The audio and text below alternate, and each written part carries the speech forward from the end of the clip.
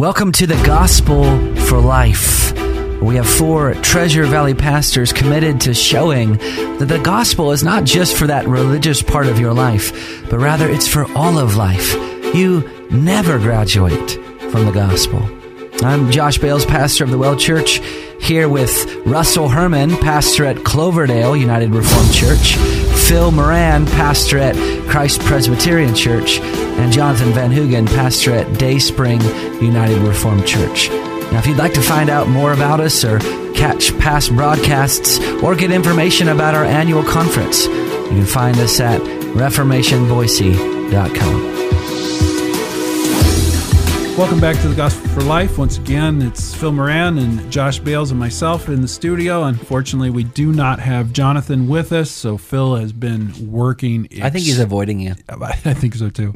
Phil has been doing a lot of extra work to keep us under control. Thank you, Phil. Got me worn out. Well, I won't say. That's not that tough. That's what he was going to say. Because you're old. That was the implication, Phil. I would be super offended if I were you. I consider the source. So we've been working through some questions that were sent to us by a prisoner, and today we want to begin with a statement that he writes, and he writes this: God only wants us to serve him because we choose to. After all, what is love without the choice to not love? So what do you do with that? Well, I think I would do what you always do with me in this room, which is not answering the question that I am asking and you choosing to answer the question that you want to answer. Yeah. I think it's a brilliant technique. Actually. Yeah. But I would say that the first part of this sentence is, so God only wants us to serve him because we choose to. I don't know everything that he has behind that sentence, but I would say that involuntary service does not honor God. God does not want us to go through the motions of religion. He's not pleased. I mean, several places in the Old Testament, Psalm 51 being one of them. God, you don't want sacrifices. What you want a contrite heart and a broken spirit.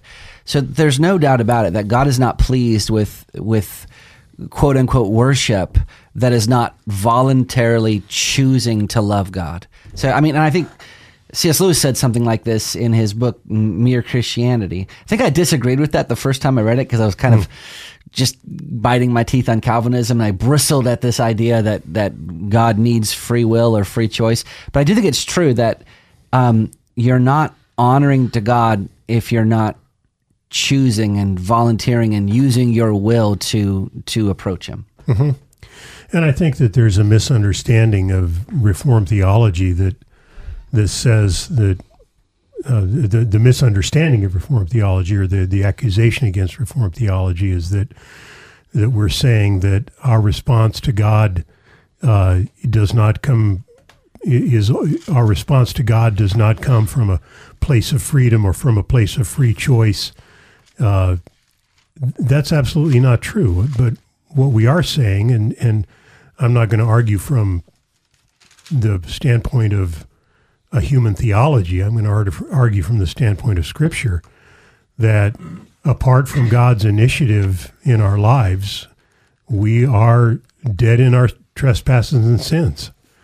And unless God takes the initiative and gives us life, we can't respond to God at all. And that when we do come to Christ and receive life from him, we are set free then to freely respond from the heart to God.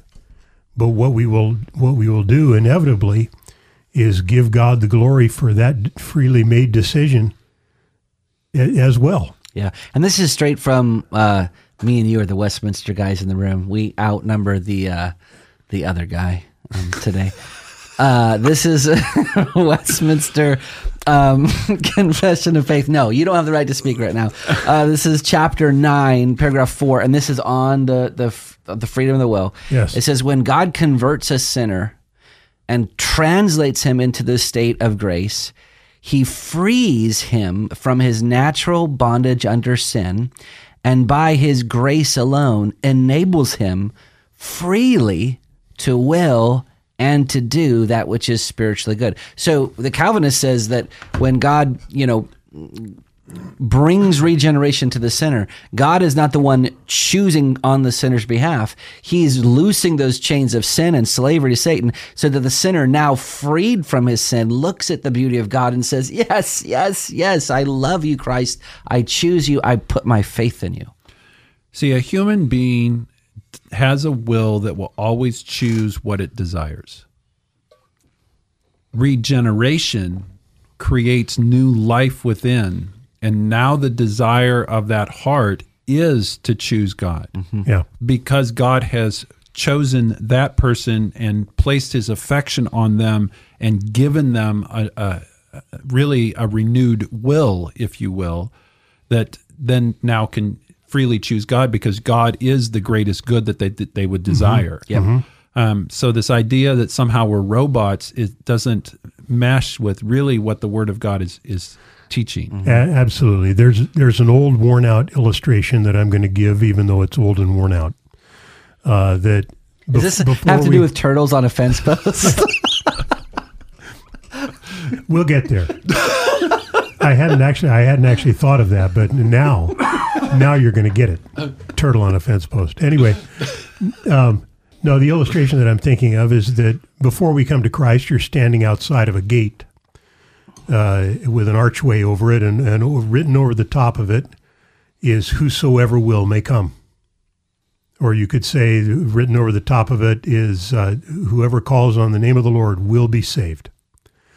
And you step through that door into salvation, and then you look back, and now you're a saved person, and you look back on the inside of the door, written over the door, it says, "You did not choose me, but I chose you and appointed you that you should bear fruit."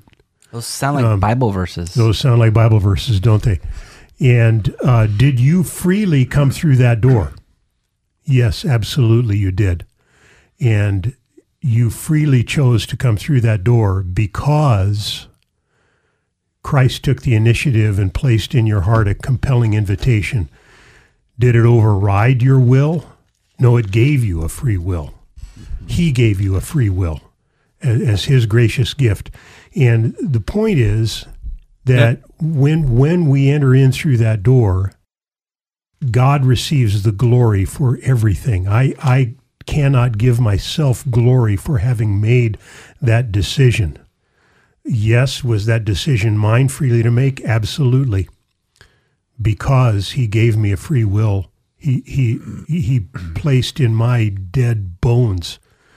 I'm thinking back to Ezekiel 37, if you don't mind me hopping around the Bible a lot, but Son of man, can these bones live? And he gave the answer, you know, Lord. And then God caused those bones to have flesh and sinews come upon them and skin, and they came to life. He breathed into them the breath of life, and they came to life. That's the same as our salvation. And so we give all the glory to God for every aspect of our salvation. It's his doing. Quick book plug. That really is the whole premise and idea of Jonathan Edwards' Freedom of the Will. Yep. Yeah. Mm-hmm. Real quick. So using your analogy, you look back over your shoulder and you see people who are not making the choice that you made. God speaks in a roundabout way to that particular situation when he chose Israel over the other nations in the Old Testament. In Deuteronomy chapter 9, God says to them, "Do not say in your heart, 'It is because of my righteousness that the Lord has brought me in to possess the land.' It is not because of your righteousness or the uprightness of your heart. For you are a stubborn people," he tells the people of Israel. So there is nothing. The only difference between me and the person or you and the person that's over your shoulder who didn't come in the gate has nothing to do with you. It has everything to do with God. Yeah. If God wanted it the reverse, if he wanted to grant life and regeneration to that other person, he'd be walking through the door and you wouldn't. Mm-hmm. I think the most humbling question is to step back and say, well, why does God love me? Why did he put his affection on me? And when you try to get to the base of it, well, why is it? Well, the only answer is because God chose to love you. Mm-hmm. There wasn't anything in you. I mean, that's where those Deuteronomy 7, 8, and 9 are such powerful chapters where God is saying not just to Israel, but to all Israel, all throughout time, all of his people and all of history, don't look for the reason for my affection in yourself. The reason for my affection is only in me. Yeah. It's my heart of love that I placed upon you because I chose to. Yeah. And brother, that's where it ends. Brother, I was in one of your evening services, I don't know, maybe a year ago. I think it was pre-COVID. But you were preaching on something.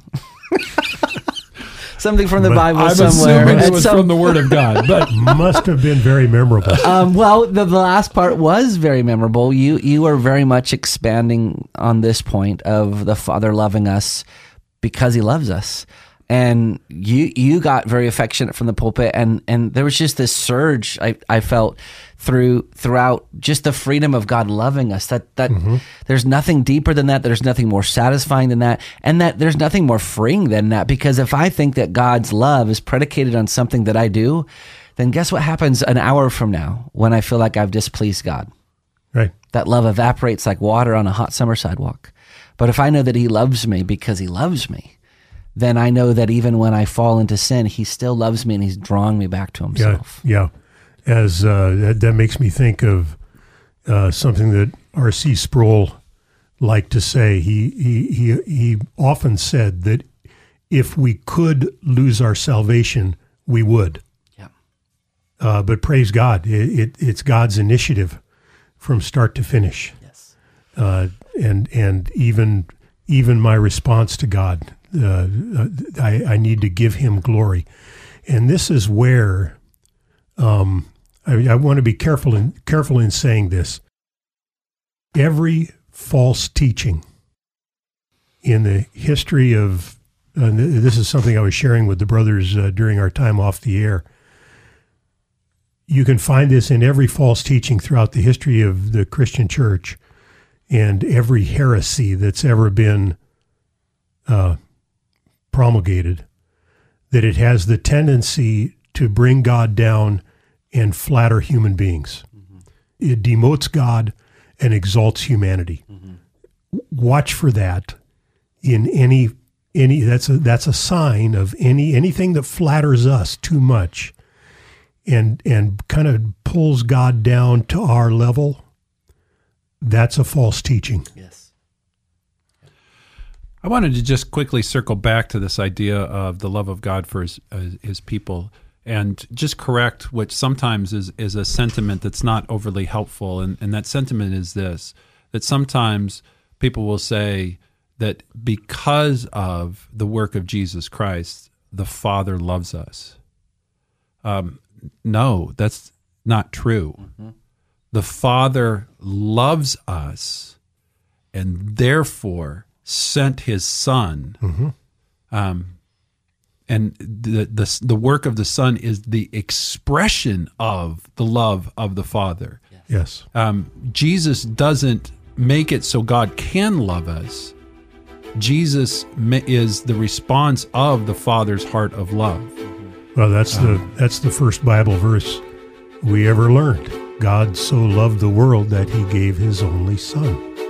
And with that truth, we'll see you next time. Amen.